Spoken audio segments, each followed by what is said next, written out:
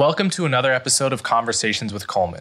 If you're hearing this, then you're on the public feed, which means you'll get episodes a week after they come out, and you'll hear advertisements. You can gain access to the subscriber feed by going to colemanhughes.org and becoming a supporter. This means you'll have access to episodes a week early, you'll never hear ads, and you'll get access to bonus Q&A episodes. You can also support me by liking and subscribing on YouTube and sharing the show with friends and family. As always, thank you so much for your support. Welcome to another episode of Conversations with Coleman. Before I get to my guest today, I just want to announce that fans of the show will have an opportunity to buy some limited edition merch, and the link to that will be in the description. All right, my guest today is Nikel Terry Ellis. Nikel is the senior writer for CNN's Race and Equality team. Before that, she was a national correspondent for USA Today, covering race, inequality, and activism.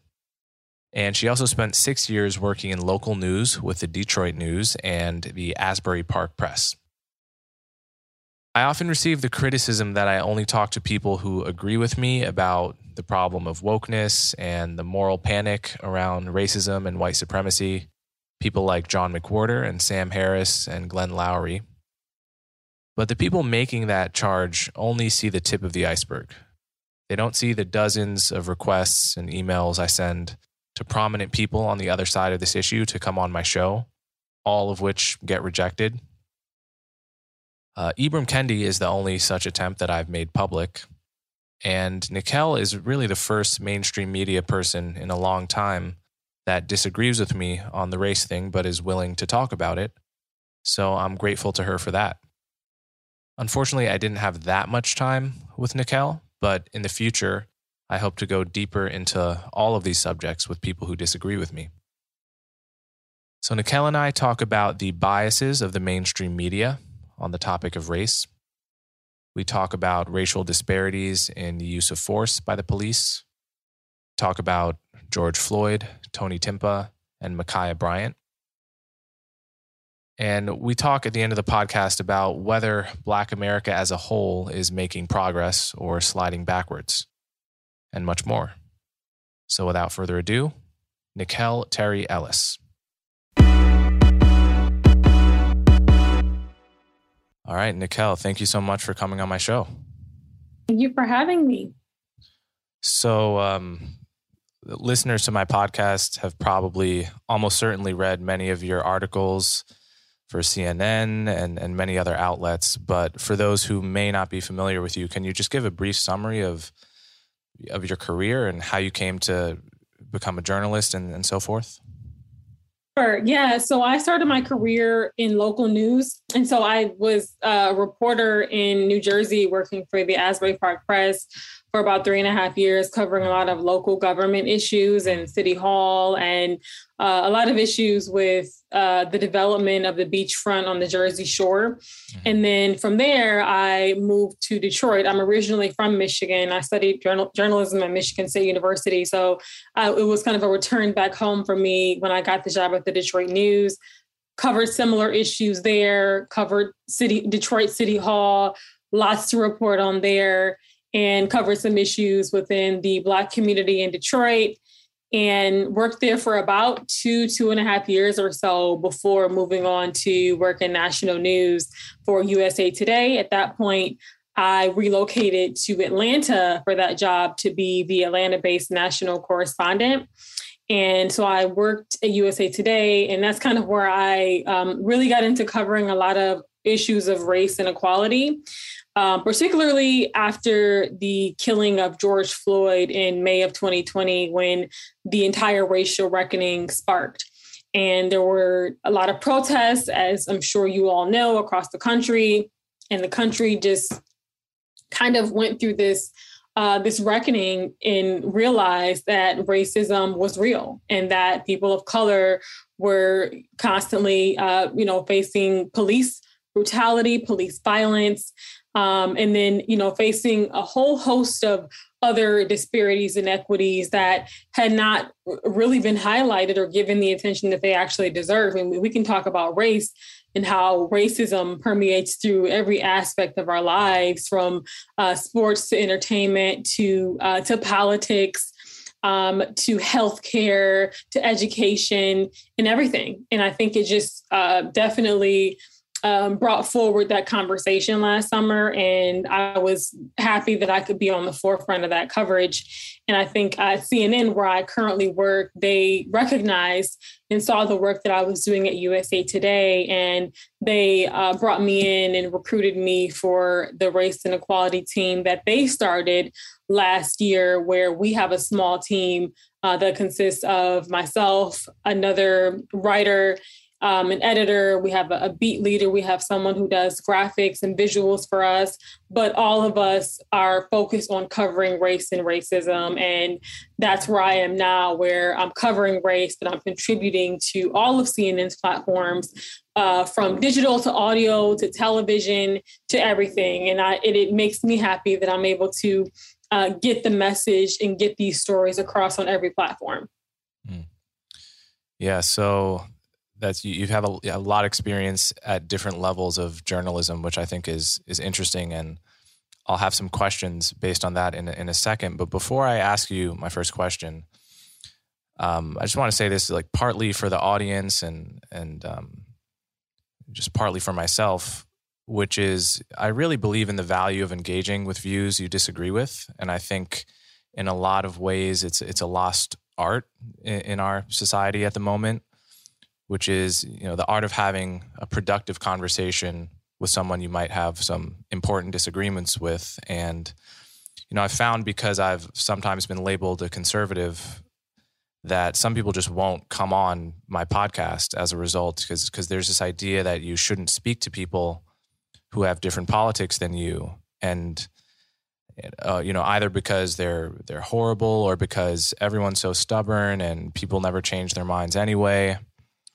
And so the result is that I think a lot of people, unfortunately, live their lives, at least online, in little bubbles of people who agree with them about everything. And that's a problem, because, we're seeing this problem of people getting radicalized online, whether it's, QAnon or anti-vax or Antifa.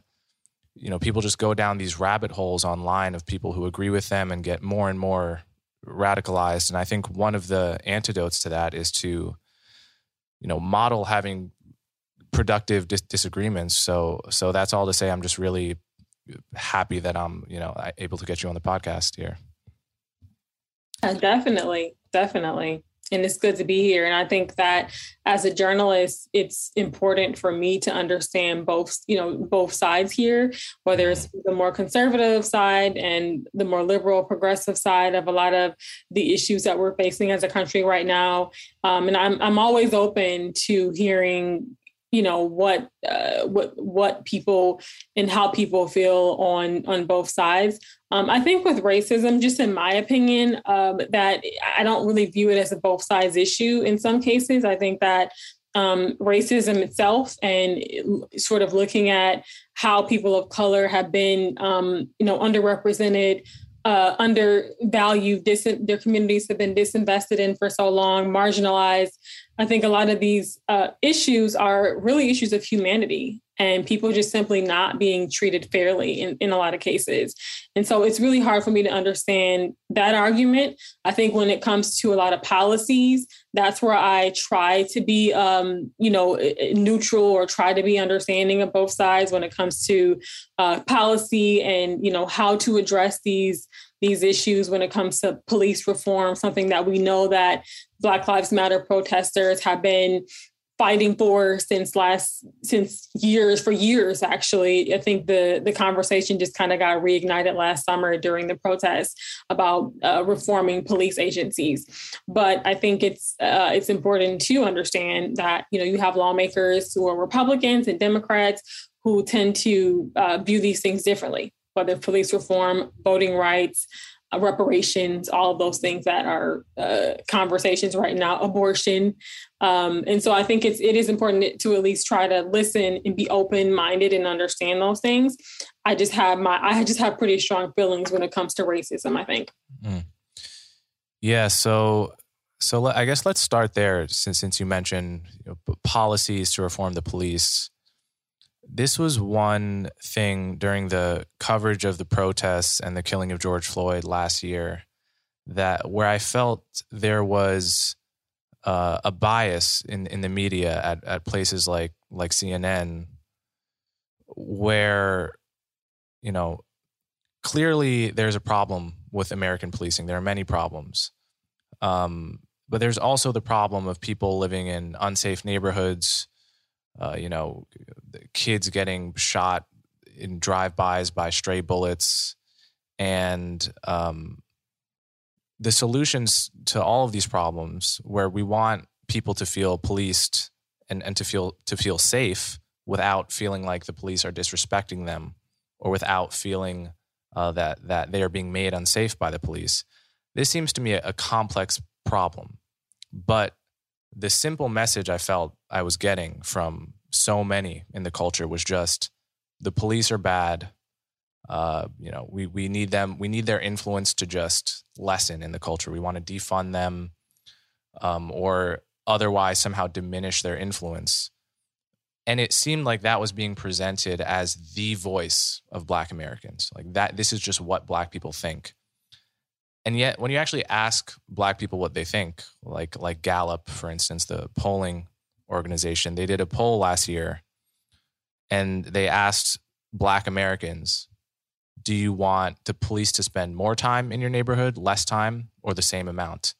And the result they got was something like 61% wanted the same amount, 20% wanted more, and 19% wanted less. Like, that picture it's a nuanced picture where you have, maybe 1/5 of Black people wanting more, 1/5 wanting less, and the rest wanting the same amount of time spent. I would have never guessed that as based on the message I was getting from the activist community and from many people in the mainstream media. So this, it seemed to me this was an example where the national media, outside of Fox News, of course, which has its own bias in the opposite direction, was presenting as a voice for the Black community a very simplistic message that actually didn't capture all of the concerns of Black Americans, including about crime and violent crime, for instance. So this was one of my big gripes with the way that 2020 unfolded in the media. And I'm curious what that looks like for you from the inside. Do you disagree with that characterization, or? I think that's fair. I think that it also goes to show that Black people are not a monolith, and that we don't all feel the same way about policing. And a lot of people in the Black community, obviously, I think that everyone in the Black and Brown community recognizes that there is an issue with disproportionate police violence and brutality against Black people, and they want something done about it. But for a lot of those people, to your point, the poll that you mentioned, don't necessarily believe that defunding police or getting rid of their police department is the answer. And while you do have activists who are sort of on the front lines and who have become what many people view as the voice for the Black community, they're saying defund the police. We want to cut from their budgets. We would like to reinvest that money into Black and Brown communities and to rebuilding our communities and providing more services for our people, for our children, which, I think at the same time, you see where there is a need for more funding in these communities. But I think it just shows that there is not just one side to this within the Black community, and that there are people that feel differently. And I think it's important to make sure that as a member of the media, to be responsible in that reporting. And I think it's fair for you to make that assessment that Black Lives Matter, they were the ones that were being featured in a lot of our coverage last summer as they were leading the movement. But it's important to also get those folks who are living in these neighborhoods, these people who are actually having to experience Whether it's the Black on Black crime that you talk about, the gang violence that you talk about, as well as the police violence. They're experiencing all of it at once. So it's important to make sure you get their voices and go into these neighborhoods and talk to them as well to provide that balance. Because to my point that I made in the beginning, Black Americans are not a monolith. Right. And it does feel like there is this problem of who speaks for a racial group or an ethnic group seems, this is I've had this same feeling about other examples of this problem. So obviously the police example is very important, but there's even more symbolic cultural issues that have been interesting to me. So for instance, I think you reported on the Washington Redskins changing their name and the Braves changing their names. And Braves have not changed their name. Or the Braves, the outrage over the Braves name. And I grew up a Mets fan. I have no love for the Braves, to be totally honest. They're like our main rivals. And I'm not a big football guy. But I remember the first time I ever thought about this, my reflex was, yeah, that name is totally racist. Like, why do we have these cringy mascots portraying Native Americans? Like, teams change their name all the time. It's not that big a deal. Obviously, if someone asked me to change the Mets name, I might feel a bit differently because that's my hometown team. But that aside, that was basically my reaction. And then I remember when the Washington Post poll came out in 2016 that did a random sample of Native Americans in the country and found that 80% didn't really find the name offensive. And of the rest, a small minority of Native American activists and spokespeople and leaders did find it offensive. And those are the people whose quotes make it into the media. I thought that was very interesting because I kind of took offense at it, but I wasn't Native American. It's not really my fight. And I feel like there is this, there are people who claim to speak on behalf of a community, and sometimes they actually sort of do, which is like sometimes their opinion is what most people in the group think. And other times they're very out of step with what most people in the group think. But it's always gotten under my skin when people in the media just they go to a group that has a name with like 3 or 4 letters and assume whoever's talking there is sort of speaking for the group. On the other hand, as a journalist, how do you decide whose opinion to go for? You can sort of just go up to people on the street, but again, they're no more representative necessarily than spokespeople with credentials and so forth. So I'm sort of curious how you negotiate this as a journalist when you decide, say on an issue you don't really know that much about, I need to go see what the people in question think here. How do you decide who to ask? Actually, I want to challenge you on that because sure. you mentioned that going up to people on the street and talking to them, may not always work. But I think that getting regular people to comment sometimes on different issues is important because I think that's where you're going to find, more diversity in thought and opinion. A lot of civil rights leaders and a lot of the folks who are on the front lines here, from just to name a few groups, the NAACP, Black Lives Matter, Color of Change, a lot of those groups, they may have a similar sentiment or similar views on a lot of the issues with race that we're facing as a country right now when it comes to policing, voting rights, and, other issues. However, there are people whose voices don't get heard. And I think that's why I challenge myself as a journalist to be a voice for the voiceless. So when I say that, means being a voice for people who you do meet on the street, people who you do meet walking through a neighborhood who are sitting on their porch and, they're having these conversations at the dinner table or having these conversations at the barbershop or the hair salon, but not necessarily having a platform like someone from Black Lives Matter or Color of Change would, to have their voice be heard. So to me, it's our responsibility as journalists to get on the ground and find these people. And whether that's sourcing through social media, whether it's physically going out and talking to people, but it's important to make sure that we reflect those voices within our coverage. And it's one thing that I think that we could do more of as journalists. So, I guess my next question, it's a similar question, but it also has to do with the difference between local news and national news. And you've done both. So to me, it's very interesting when a local story becomes a national story and when a local story stays a local story. And I discovered this because, or I began to be interested in this last year during the George Floyd protests.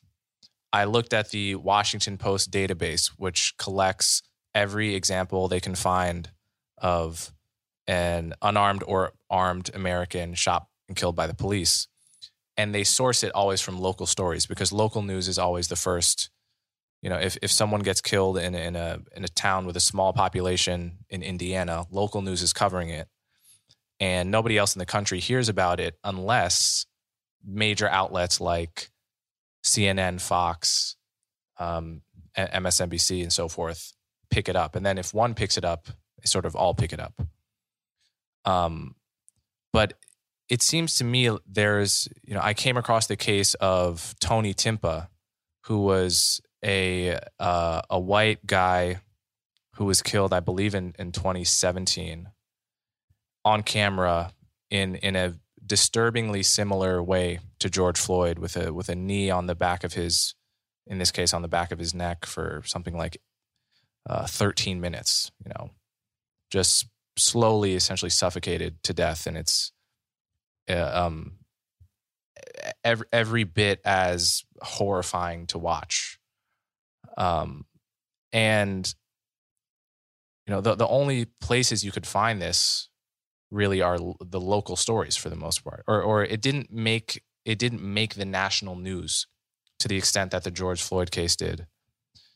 And I'm curious, what is the source of how does a place like CNN decide which local stories to pick up and which local stories remain local stories? It's actually a really good question. I think it really depends on, a lot of times, what the news cycle is and kind of what the conversation is within that community. We kind of look at cases that stand out, and the cases that have details surrounding them that would be of interest to a national audience. Prime example, earlier this year, I did a story about some of the issues and disparities in how Black and brown children are treated in the foster care system.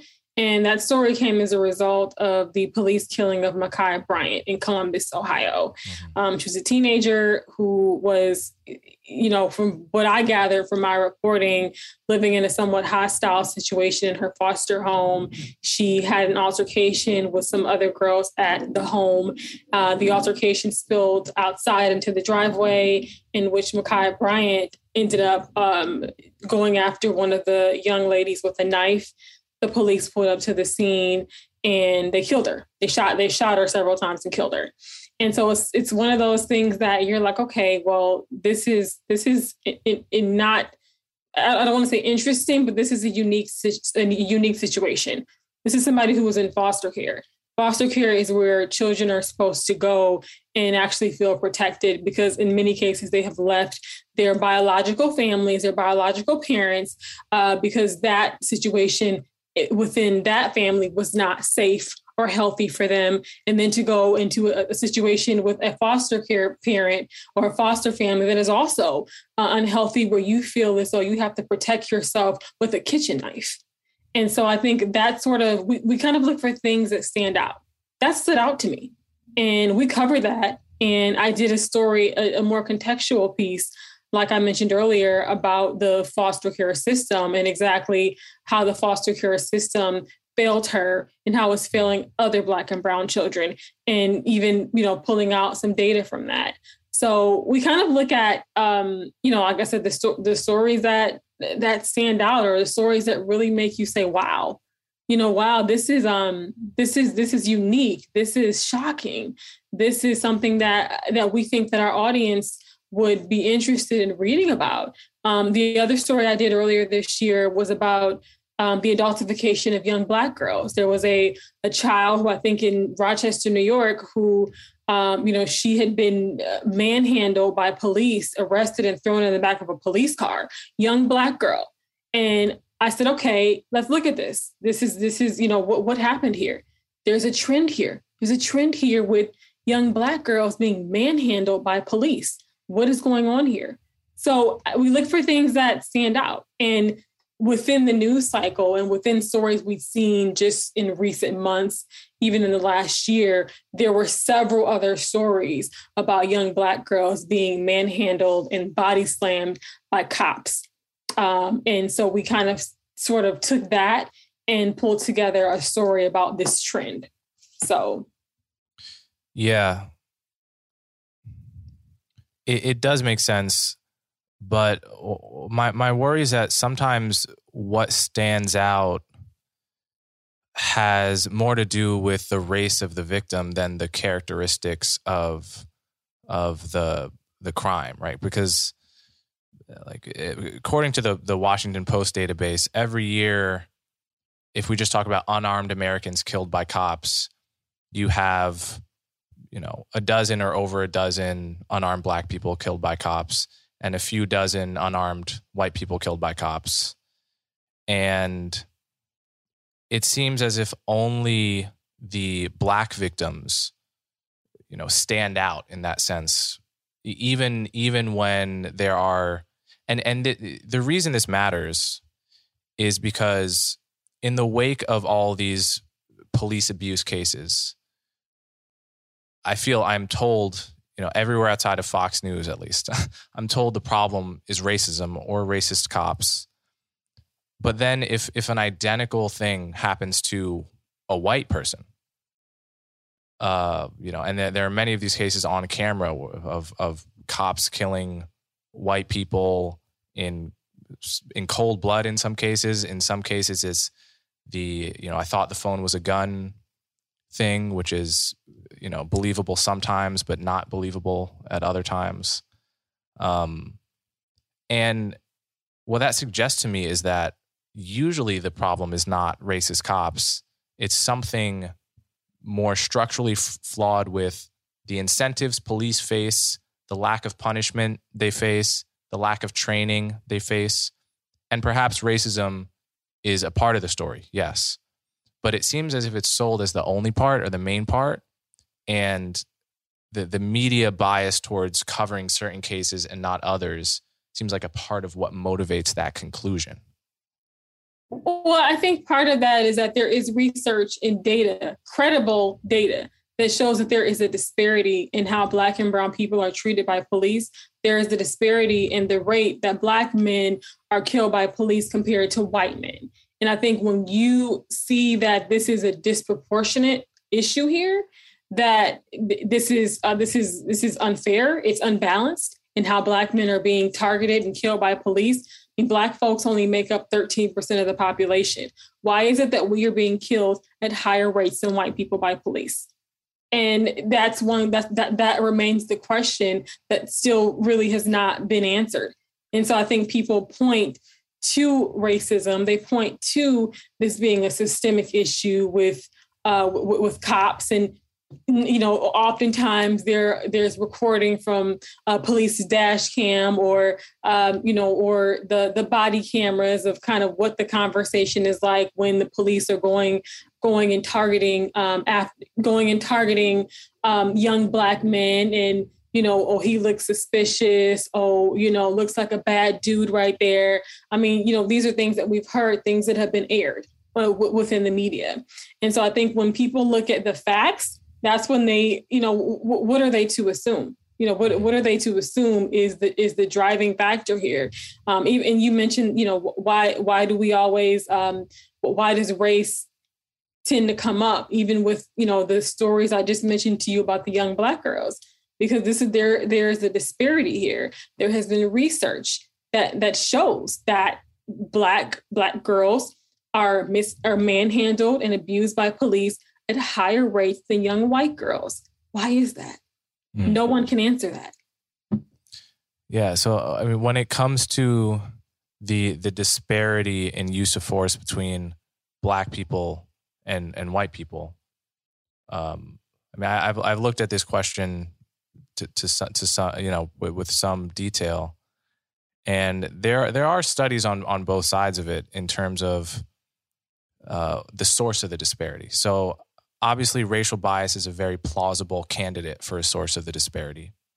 There are other plausible candidates for the source of the disparity, which is cops are not getting into tense situations.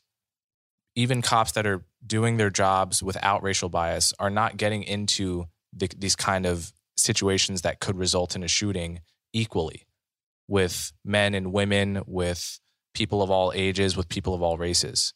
Cops are targeting high crime communities, which are disproportionately communities of color. They are targeting people. They're responding to 911 calls, which are also non-random in how they parse out. People are, when you're answering a 911 call, it's a high odds that you're, say, answering a call for a man rather than a woman, and for a man between 20 and 40 rather than a man in his 80s. And so another plausible candidate for these disparities is that cops are not encountering populations at the same rate, even without racial bias yet entering the equation. And there are, at least 2 or 3 different studies, one by Harvard economist Roland Fryer. And that's not to say these studies are the end all be all or have the last say on the subject, but that make a very plausible case that in Roland Fryer's case, there is racial bias in the handling of Black suspects, but not in shootings. So my point in bringing up these studies is that I worry we have fixated on racial bias as the one or the main cause of these extremely upsetting, never-ending string of horrible videos and news stories we see. And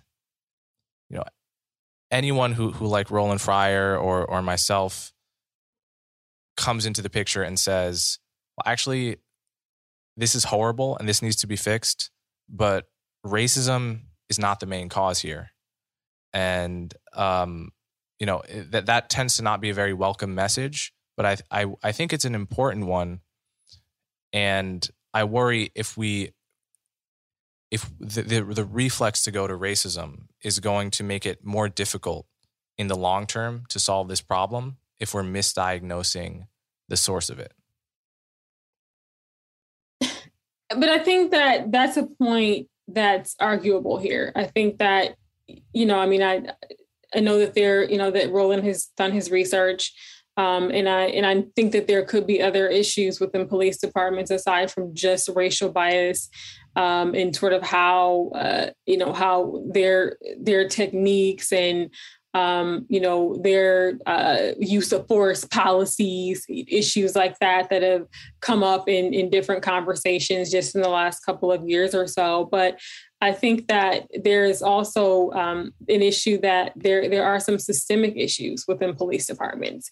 And a lot of that has found to be biased toward Black and brown people and how police respond to a Black person as opposed to how they respond to a white person, how police may be more aggressive or defensive or more intimidated by a Black and brown person, how a Black or brown person could be profiled for wearing a hoodie, walking down the street at night.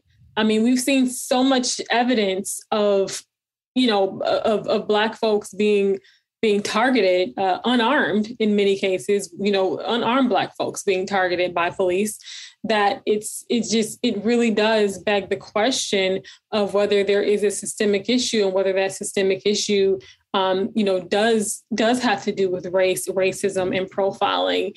And, there have been communities that have tried different things. I believe in New York, they had the stop and frisk policy at one point. And, people have tried to address this issue head on.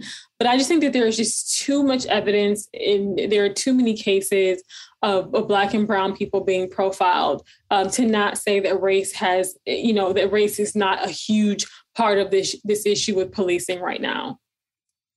Yeah, I guess what I think is probably true is that there is a lot more racial bias in not in the cases that make the news the most in terms of shootings, and I think actually police are pretty more and more reluctant to pull the trigger because none of them want to become the next the next white cop that ruined their life by pulling a trigger too soon. Next Derek Chauvin. No one wants to become the next Derek Chauvin now, at least. That 10 years ago, there were less consequences to be faced for being in that position. But under the hood, the sort of run-of-the-mill police activity of questioning people, pulling over suspects, the subtle ways in which people can be treated differently. Here, I've always been very willing to believe that there's a lot of racial bias going on. And one of another thing I think is true is that partly people, because so many Black people have had negative experiences with cops in these sort of everyday interactions, that resentment could get displaced onto these national issues of shootings. And so people carry that resentment with them in their assessment of whether a cop should have pulled the trigger in this particular case. And so like with the Ma'Khia Bryant situation, I'm curious, what do you have an opinion on the cop's decision to pull the trigger in that moment? Because I don't know, probably know more about the case than I do since you wrote all about it. But as a viewer of that video, I saw a hand extended backwards, potentially half a second away from ending another girl's life. And it's impossible to really be a thoughtful person and only consider it from Ma'Khia Bryant's mother's point of view and not also the mother of the girl that was potentially half a second away from being stabbed. So how does one balance those two perspectives? Like, did you have an opinion on the cop's behavior in that case? Well, I think that I will be honest, I am not the policing expert. We do have a policing team and policing expert at CNN who we work very closely with. So I'm not really sure how police are necessarily trained in situations like that. But I will say that it does beg the question whether shooting her several times was the best response and the best course of action here. That was a question that was raised by city officials. And I think it was a valid question to ask of why, why was pulling out a gun and shooting her several times, the first course of action here, the first method of use of force here to stop her as a young teenage girl here. And so I think that it's worth the conversation. I think that, we can debate and talk to police experts and law enforcement experts about use of force policies and, what should be considered acceptable and what is not. And I think in almost every case that ends up being the conversation or the debate here was the police just in shooting this person? Was the police justified in firing several bullets at this person or not? And I think that it's a worthwhile conversation. A lot of my reporting that I was doing was really just trying to hold not just police accountable, but also hold the foster care system accountable for putting this little girl in this situation. But I do think that it's a worthwhile conversation to have regarding the police response. All right. So in the last 10 or 15 minutes of my time with you, I want to shift the topic a little bit. And I want to talk big picture about the state of Black America right now, and America on the issue of race, racism, racial inequality. It seems like there's huge disagreement in the country about where we are, where we've been, and where we are. You ask some people, and it seems like there's no difference between my grandparents' generation and my generation. You asked other people, and there's no racism worth worrying about in America at all. And so I guess I put that question to you, sort of a question about optimism or pessimism. When you look in general at what's going on in the nation right now, do you feel that, I guess there's two questions. With respect to racism, is America improving? Has it made progress in your lifetime? And with respect to the state of Black Americans economically, in terms of health, and not just COVID, not just the trends of the past 2 years, the trends of the past several decades. What do you see? The country has made some progress. I think a lot of the conversations that we're having today as it relates to race and racism are conversations that would not have gotten this level of attention or even been had, let's say 20, 25 years ago. So I would say that in my lifetime, especially looking at the last year, the last 2 years or so, and all that has happened, all that has transpired, I think that people are waking up. I think that this was a wake-up call.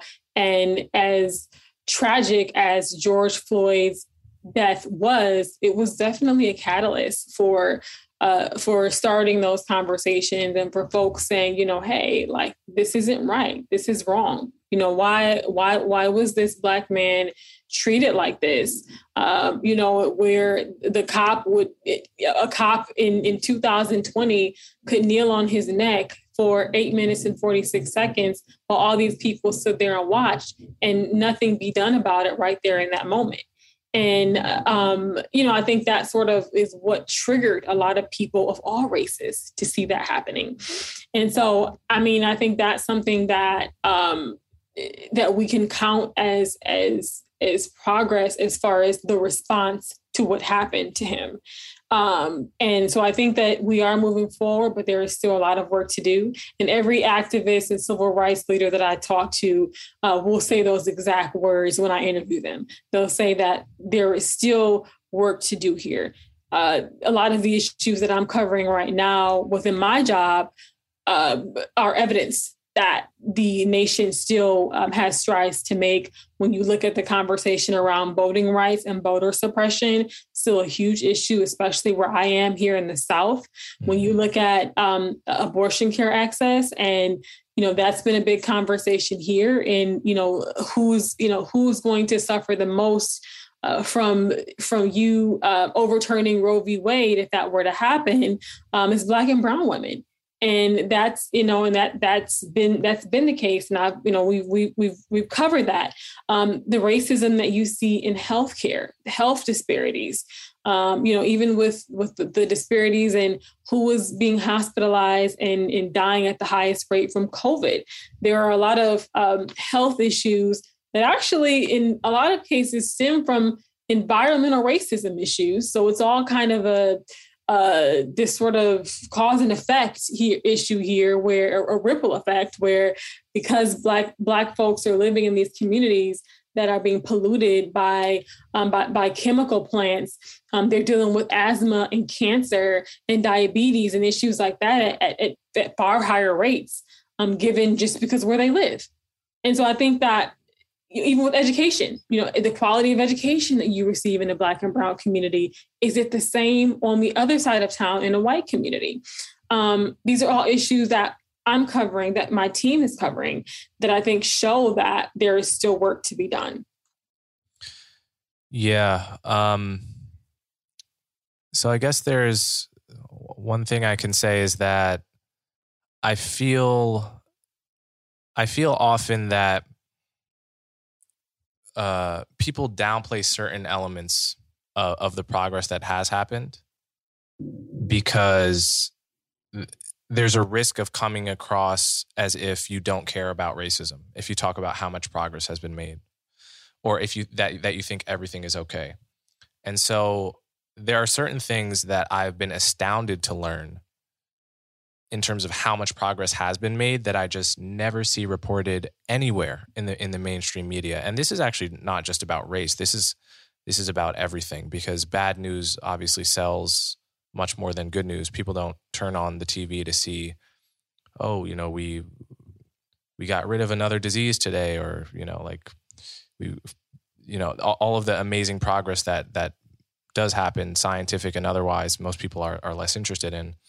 And the way that manifests, I've seen on race, is that there's certain huge trends that most people have no idea about. So for instance, I was reading the statistics released by the Prison Bureau every year, which is about how many Black Americans are in prison, broken down by age.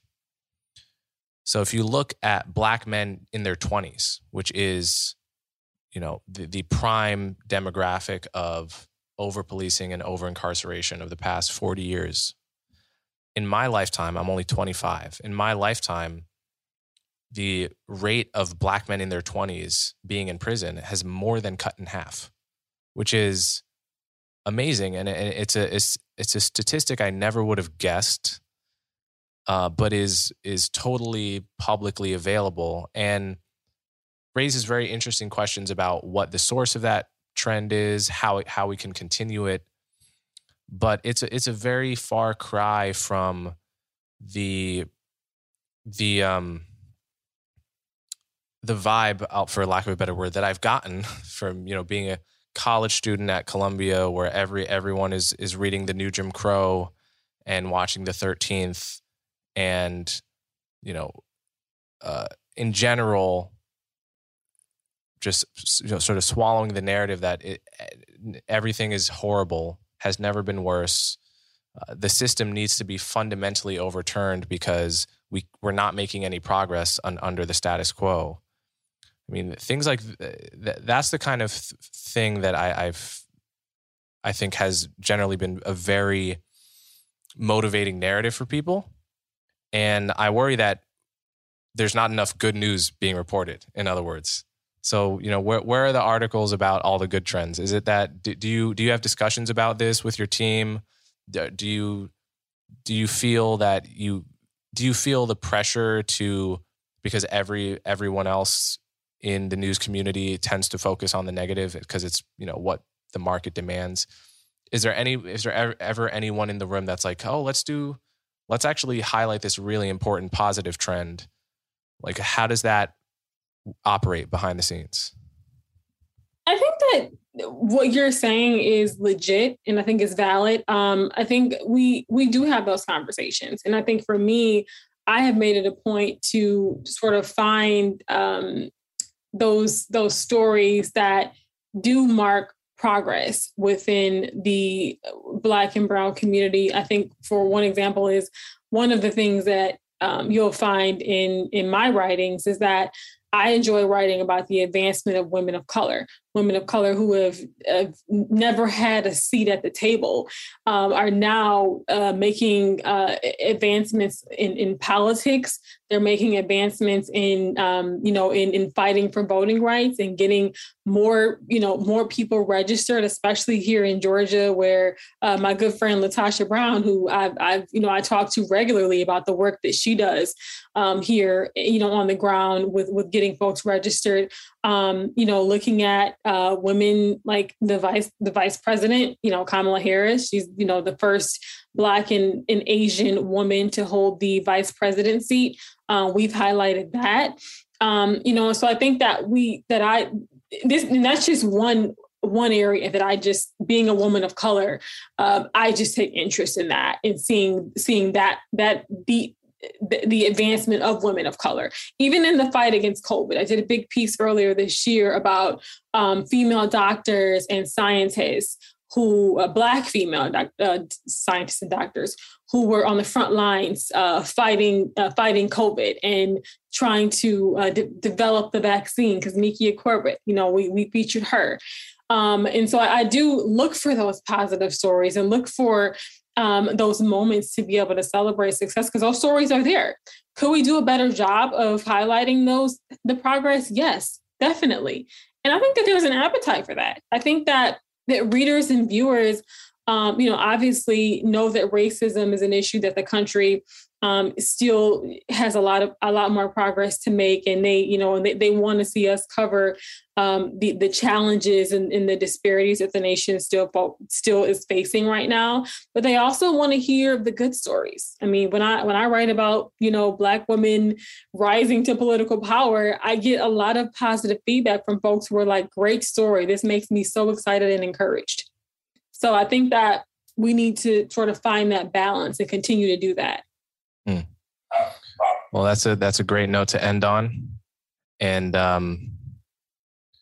as we speak, actually, my sister is the campaign manager for India Walton in Buffalo, and they are working very hard today as they are trying to win that election there. And today we're speaking on the day, I believe the day of that election. So, speaking of Black women moving up the ranks. In any case, this has been a great conversation. Thank you so much for your time. And I hope to have you back again at some point. If you appreciate the work I do, the best ways to support me are to subscribe directly through my website, colemanhughes.org, and to subscribe to my YouTube channel so you'll never miss my new content. As always, thanks for your support.